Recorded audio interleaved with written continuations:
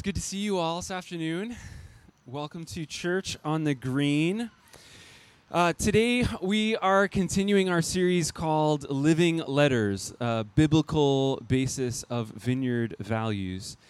The title of this series comes from a text in 2 Corinthians chapter 3, one of the letters that the ancient church planner Paul wrote to a church that he had a bunch of interaction with. And in this passage from which this phrase comes, he's in a bit of a pinch, seemingly caught without a letter of recommendation. I just got actually a request recently from a friend, needed a letter of recommendation. This is like a thing we can maybe relate to, you sometimes need in life. But after years of life and ministry together, Paul's own church, a church he founded, is asking for his credentials. And so he says this, "Are we beginning to commend ourselves again? Surely we do not need, as some do, letters of recommendation to you or from you, do we? You yourselves are our letter, written on our hearts to be known and read by all, and you show that you are a letter of Christ, prepared by us, written not with ink, but with the Spirit of the living God, not on tablets of stone, but on tablets of human hearts." We're not going to dig in deep into this passage, but it's striking, right? He said, how can he offer these folks a letter of recommendation? He wouldn't even know whether it should be addressed to them or written by them, right? It's like if your recommender asked you for a letter of recommendation, it's like I don't know what to do. The crazy fact is, it probably would have to be both, and this crazy situation forces Paul into a striking recognition. Often, the best evidence we have of Christ's work in our midst is the evidence of Christ's work in other people's lives. Sometimes what we need in order to understand the way of Christ is to be able to see the lives of people in whom the Spirit of the living Christ is alive and at work. And so in this series, we're looking back at the way of Christ embedded in the lives of the ancient churches, living letters that we know through the written letters recorded for us in Scripture. And we're also looking back at the way of Christ embedded in the story of the Vineyard, the movement of churches to which we belong. Living letters that are a bit closer to us, perhaps, at least in time and geography. But both of these stories are ultimately, these stories are the reason why we're here right now in this place this afternoon, curious in one way or another about the way of Jesus. And this week we're looking at the value that in the Vineyard, we pursue culturally relevant mission in the world. Yes, I said mission. I don't know if some of you have feelings about that. Mission, maybe even we're going to have to talk about evangelism. Again, some of you may have feelings about that, especially as it pertains to like culture and to the world. The church has not, I'll just say right at the beginning, I take it the church has not always had a stellar record here. But I think, trust me, I think God has good news for us. And it all starts with God's activity, not with ours. We're going to let these guys go past.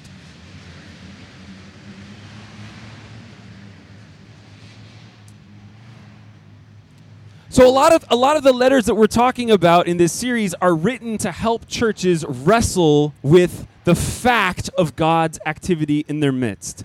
And the crazy fact is this, that God has been drawing near to Gentiles and been drawing near to Gentiles as Gentiles. The God of Israel is drawing near to non-Israelites.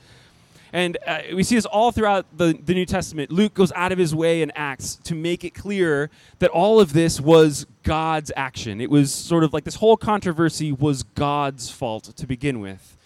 This wasn't a missionary strategy or deliberate sort of church decision.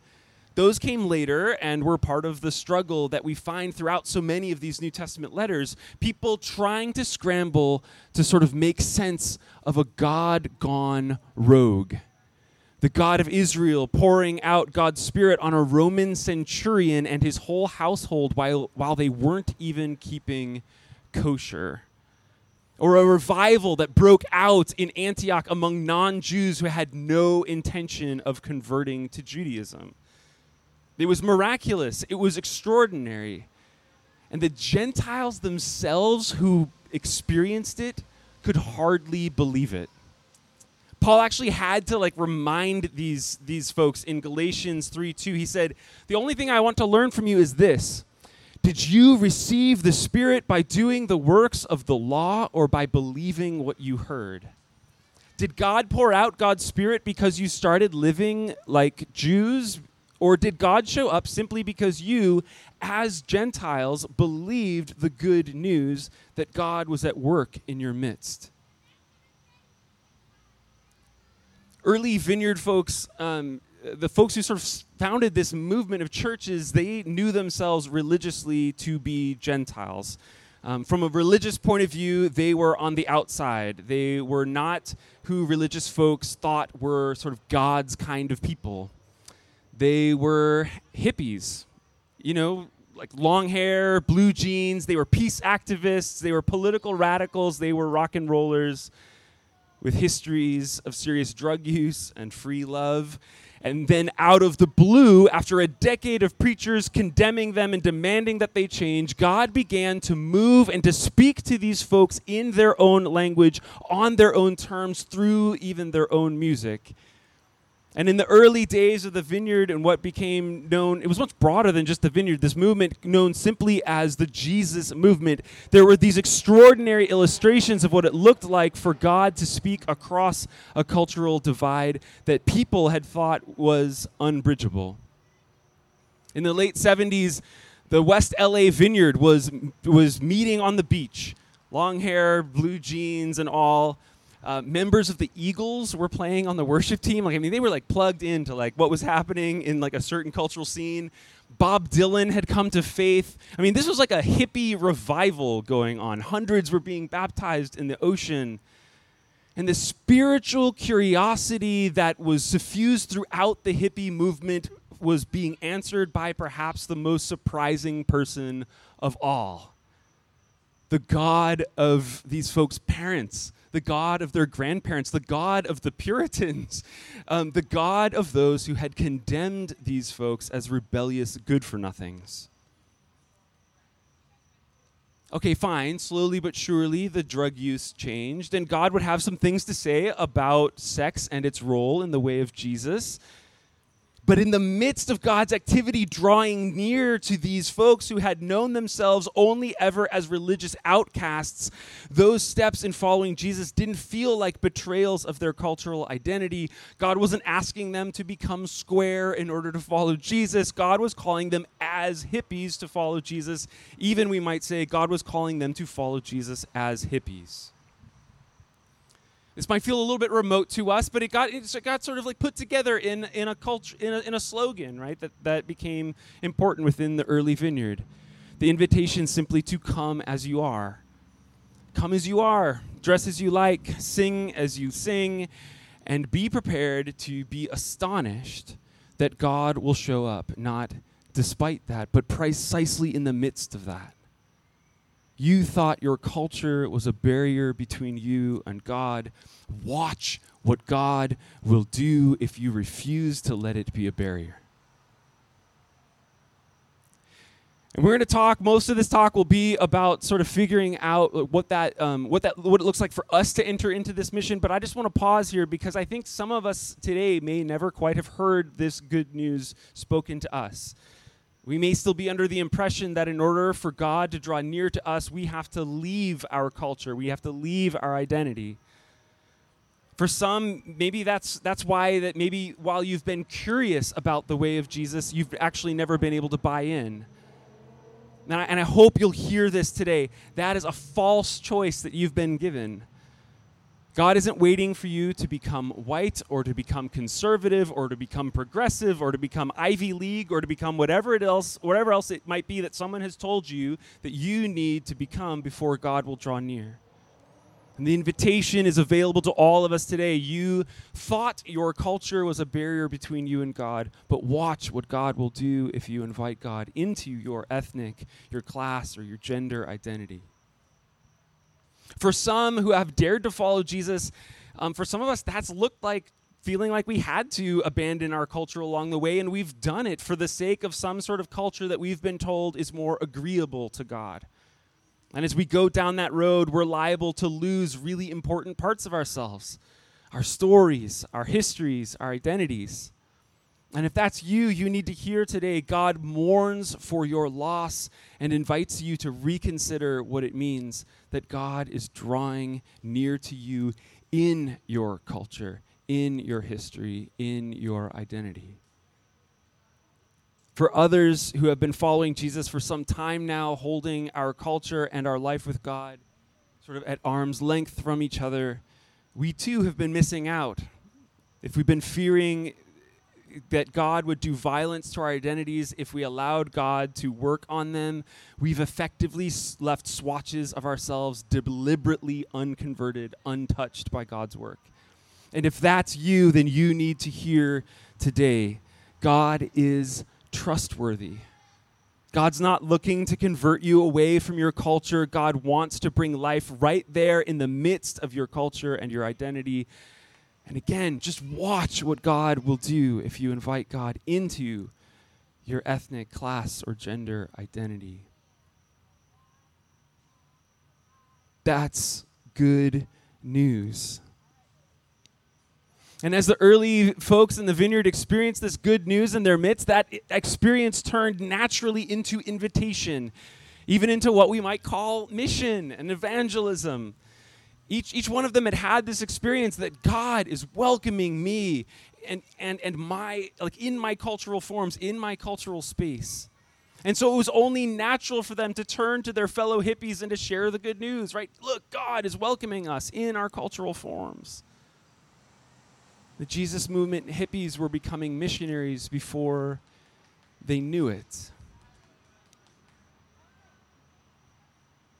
Now, looking back through Christian history, we can see a bunch of different ways that this can go, right? Ways that Christians can enter into the mission of God. I want to talk about at least like one very common, what I'll call like a very common like total fail. And then I think also we can think about a variety of more difficult, but I take it more productive ways of entering into God's mission. Each one sort of more dangerous, but also more rewarding than the last. First, the quite familiar total fail. This is what happens, I take it, when we get confused and we think that if God showed up in my culture, that must mean that my culture is really special. Because, like, God can show up that way. So, therefore, what mission should look like is I should turn to folks and say, like, hey, like, you should adopt my culture. Because as it turns up, like, God shows up there. And we could talk about this familiar error all over Christian history, but I'm just going to cut to the chase, right? Like, we just be honest. Like, this is exactly how, like, the vineyard has operated sometimes. It's, even that's, like, too generic, right? Like, that's how like ECV operates sometimes. We turn a certain version of sort of mainstream white American culture into religious technique. In the old days, it would be, let your hair go long, wear blue jeans, use guitars and drums in worship, and you just wait and see that all that God will do in your midst. I get the irony. I mean, right? Like, don't get me wrong. Like, I wear blue jeans. If you've been here before, you've seen me playing the guitar. Like, I mean, that's me, right? If I had been born like 30 years earlier, I might well have been out on those beaches. And look, the Jesus movement, I think my hair is actually kind of long today too. But look, the Jesus movement is part of our history. These songs, these ways of life together as community, they're part of our spiritual inheritance. But we will have fundamentally misunderstood that inheritance and in the process squandered it if we think that when God showed up for a group of ex-hippies or hippies, God was electing a particular culture as God's own. I won't go deep into this, but my understanding is that God did that once. elect a particular culture, and suffice it to say, it was not 20th century white American youth culture. And again, we have to be honest, as the Vineyard, as the church in America, as ECV, we have and we do regularly make this error. We've misunderstood what God is doing in our midst.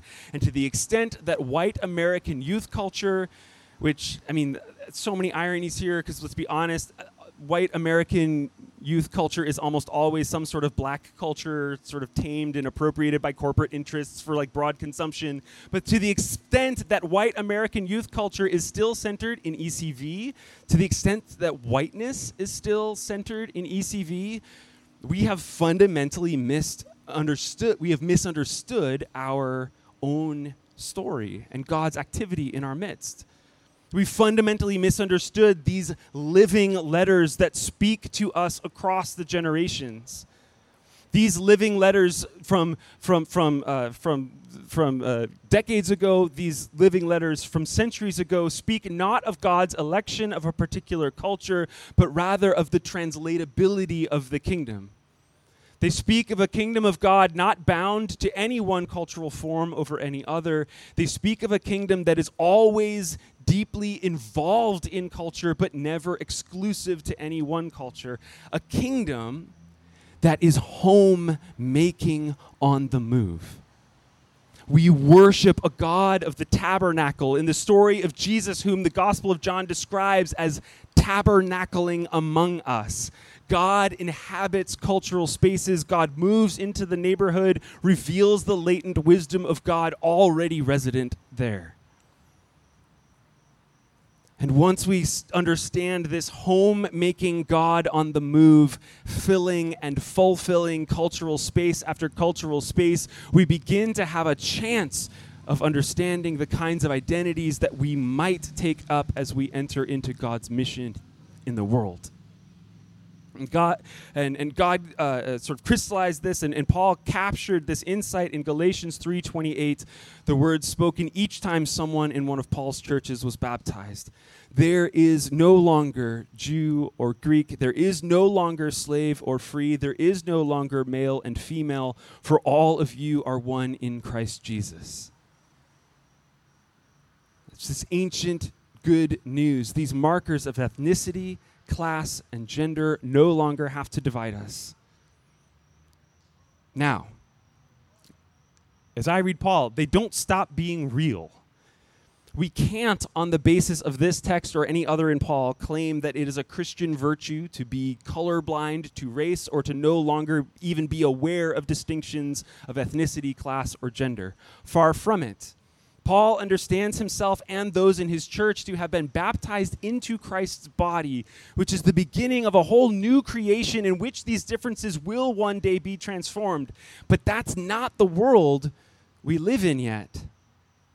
But having been baptized into that world, we're invited to live imaginatively toward it, to become, in some sense, other than we are. And this confused Paul and I don't know if it, probably confused Paul along the way, but it certainly confused his churches. And so Paul has to write a ton about this all over his letters. Well, I'll just give you a couple of moments where this happens in really important ways. In 1 Corinthians 7, Paul says, "Let those who mourn live as though they were not mourning, and those who rejoice as though they were not rejoicing, and those who buy as though they had no possessions, and those who deal with the world as if they had no dealings with it. For the present form of this world is passing away." And so in this time, between the times, as those belonging both to the body of Christ, in which these distinctions are being done away with, transformed, and in the world with all of its distinctions, we are invited to live according to godly imagination, as though we were otherwise. And this has huge implications for mission, for sharing the good news of God's pursuit of us, even or especially across lines of cultural difference, as Paul goes on to explain in 1 Corinthians 9 in a much quoted and misunderstood passage. He writes, "For though I am free with respect to all, I have made myself a slave to all, so that I might win more of them. To the Jews I became as a Jew in order to win Jews. To those under the law I became as one under the law, though I myself am not under the law, so that I might win those under the law. To those outside the law I became as one outside the law, though I am not free from God's law, but am under Christ's law, so that I might win those outside the law. To the weak I became weak, so that I might win the weak. I have become all things to all people, that I might by all means save some. I do it all for the sake of the gospel, so that I may share in its blessings. There is no longer slave or free. So I, a free man, says Paul, am free to make myself a slave of all. There is in some sense no longer Jew or Greek. So I, a Jewish man who knows himself to be free from Jewish law but subject to the way of Christ, I am free to become as a Jew or as a Greek. Though in some respects strong, I can become weak. I am free, Paul says, to take up in principle any identity marker, to become anything, even all things. This is the opposite of the sort of classic total fail, total Christian mission fail we were talking about before. This isn't a mission of become as I am. This is a mission of allow me to become as you are. This isn't a mission of cultural assimilation. This is a mission of cultural tabernacling, of being hosted by others, so that together we can be hosted by the one who is everywhere, making God's self at home.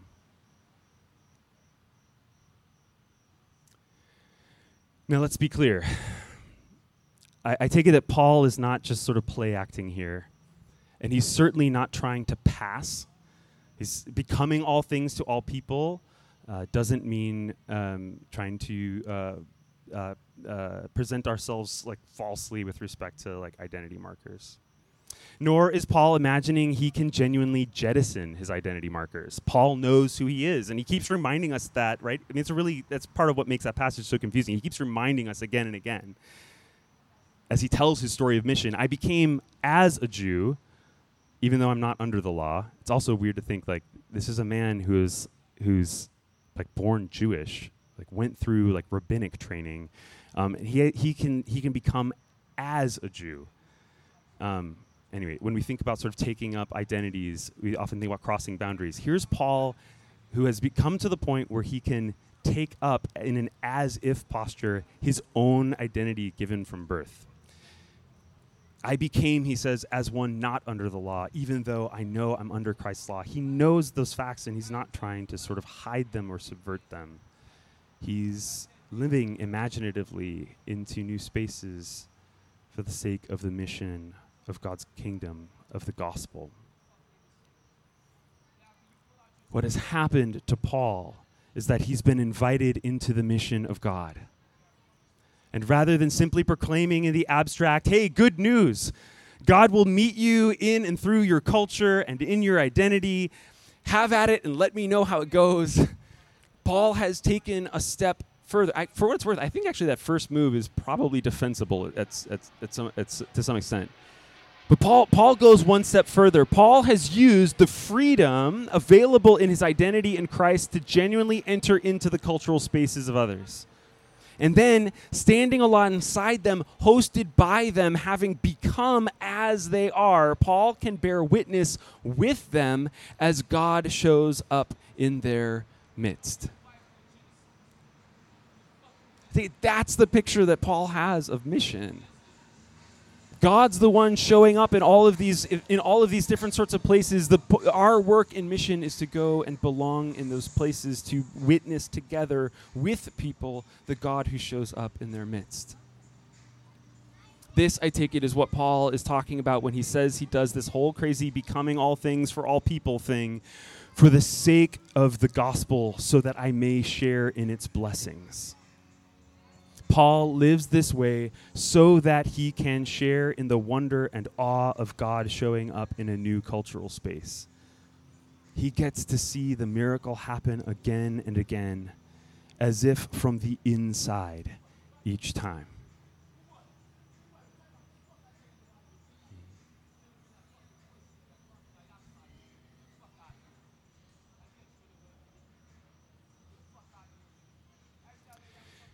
I want to take a moment I just want to pray, right?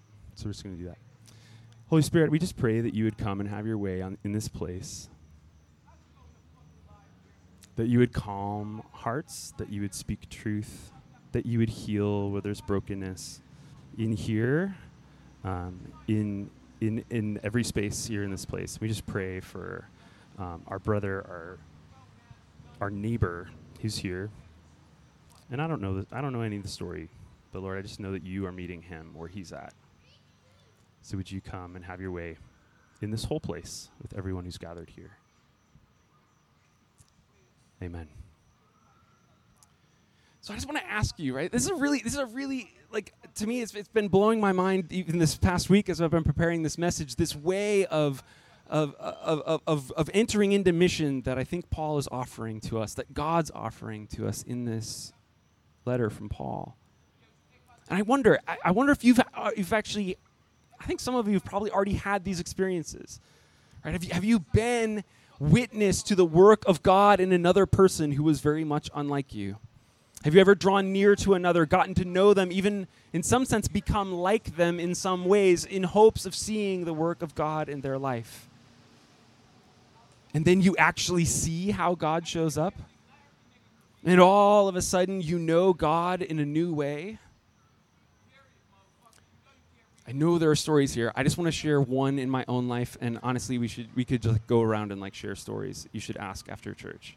But for years now, I run a teaching program in Yale College called Life Worth Living, and in doing that has given me opportunity to bear witness to God's work in just this sort of way, actually.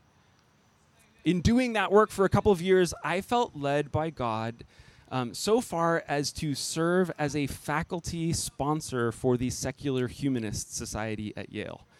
That may make some of you worried. We can talk more about that later. I'll just let you know that on my bio on their website, the first line was Matt Crosman is a staff pastor at the Elm City Vineyard Church. All right, so no hidden agendas. But I felt called by God to be in that space. And part of my work in that group was was contributing regularly to a group called WTF. It stood for Who to Follow.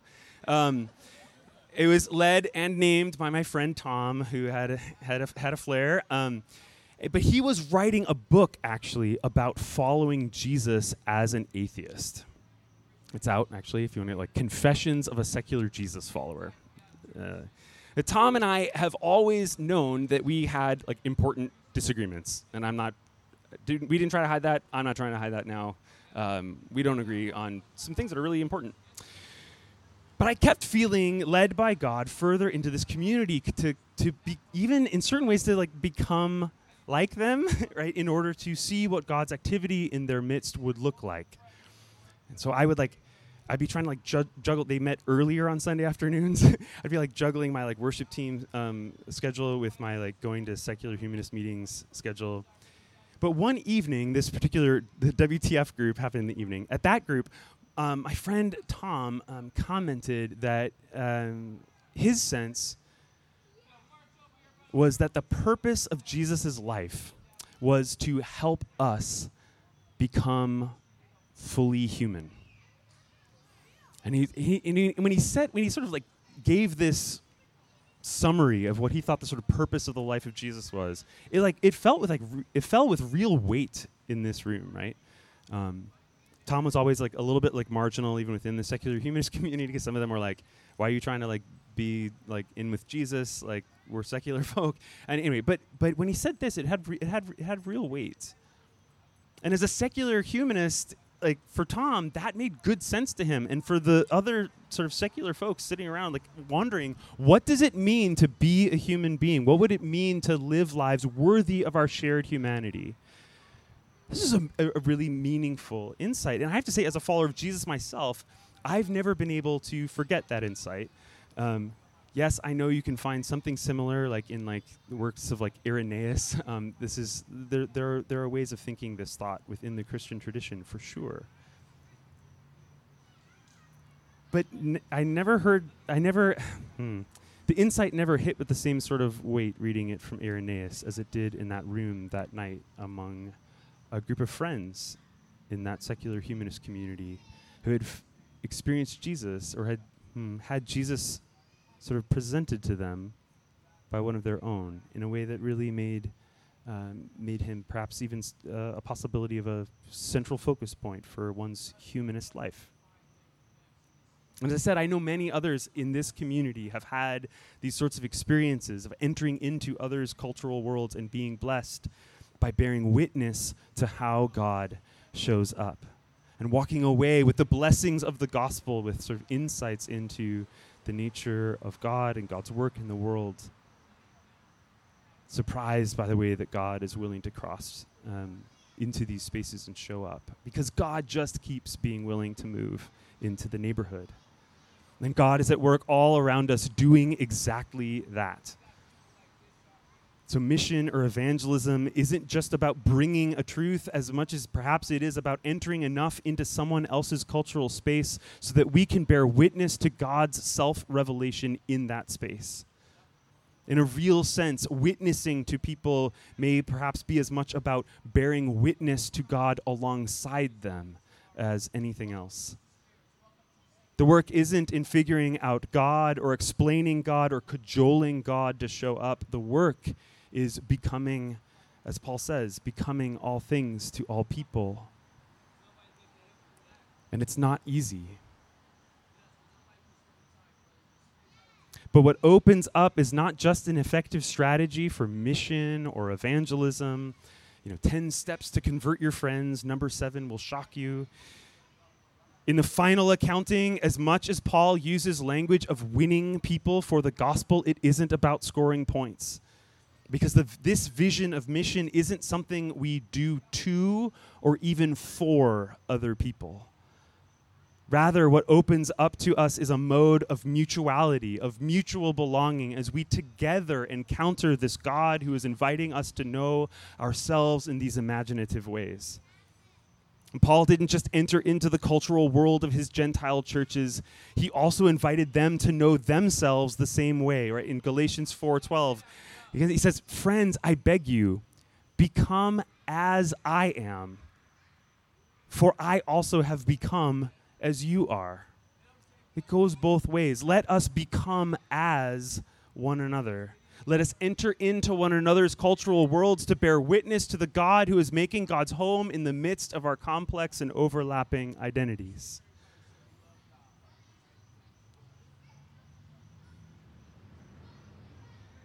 The work of mission is, at least in part, in entering deeply enough into mutual belonging with someone else that when God shows up in their world, we are there to bear witness together with them, to celebrate, to add our story to theirs as they add their story to ours. The practice that gets us there is this mysterious thing that I will be the first to admit I do not understand fully. It's this practice of becoming all things to all people. And the result is an otherwise impossible community of mutual belonging that is itself good news to a world longing for mutual belonging across dividing lines. That's the sort of community we're still trying to become in ECV. We're not there, far from it, but we've caught glimpses. We've had our hearts captivated. That's the sort of community that we want to become. And I think what's exciting to me is we have been having services for the past year and a half when we can outside in public space in the midst of all the mess that creates, is that I think that sort of community of mutual belonging across lines of difference, that's the sort of community that our world is hungry to see. It's the sort of community that we can only become at God's invitation and through God's work in our midst. So 3 questions for you as we turn towards communion, 3 questions to consider. First, right back to the beginning, right? I think it'd be good for all of us to reflect. Where are you still waiting to experience the good news of God showing up in your world as you are? I sort of went through like a bunch of different ways that we might relate to that question, but I'll just say like perhaps you've been hesitant to invite God into some aspect of your culture or identity. There's an invitation today to invite God in and to see what God might do. Second, what aspects of culture, yours or others, are you tempted to conflate with the good news of God's kingdom? Like what little cultural markers are you inclined to actually think like, oh no, I'm pretty sure that's just the gospel. There's substance to the gospel, but are there pieces of culture that have sort of slipped in there that we've gotten confused? That's a difficult but important question of discernment as we try to build a sort of community that I think, as we try to partner with God as God tries to build the sort of community God's trying to build here.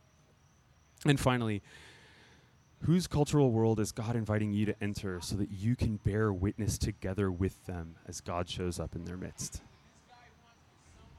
Is there a neighbor? Is there a colleague? Is there some place that God is leading you to do this work of becoming as, so that you can witness and celebrate together as God shows up in that space?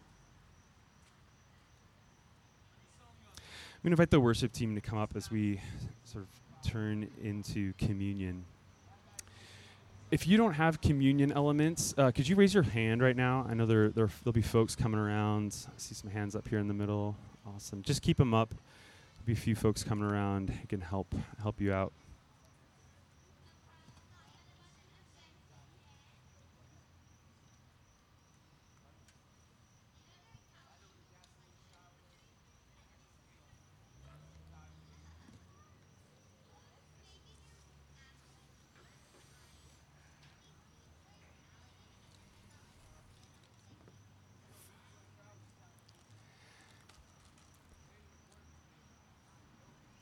This work of God that we've been talking about is not easy.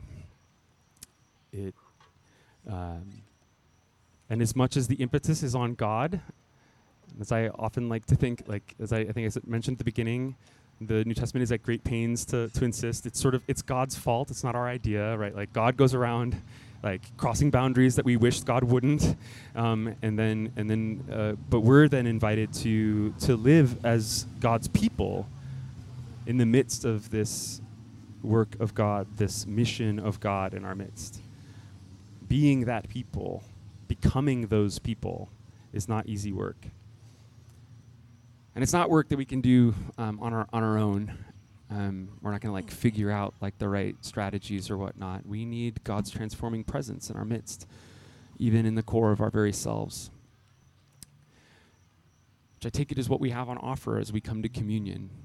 So we have an opportunity to take in the body of the living Christ, to take in his blood that was shed for us, to receive the renewing power of the work of the Holy Spirit, the Spirit of the living Christ in our midst, so that we could become the people individually, become the people as a community that God is calling us to become.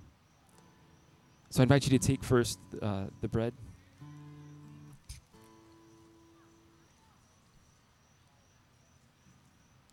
And receive Christ's body broken for you, given as food for you, sustenance to you to live a God-pleasing life.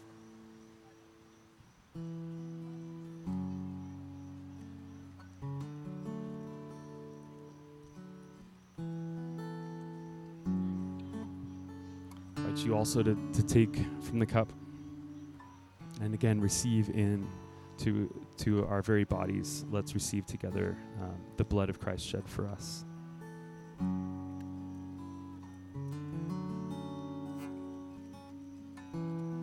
Holy Spirit, we ask that you would do your work, that you would even as these elements come into our bodies and become part of our muscles and our bones and our sinews, would you, Holy Spirit, come and fill us?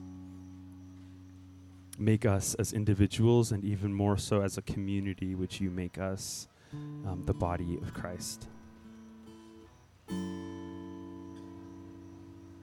Allow us to be filled with your imagination, to live the sort of lives to which you have called us. And we are just so eager, Lord, to see the ways that you will continue to show up in ways that surprise us and delight us and challenge us.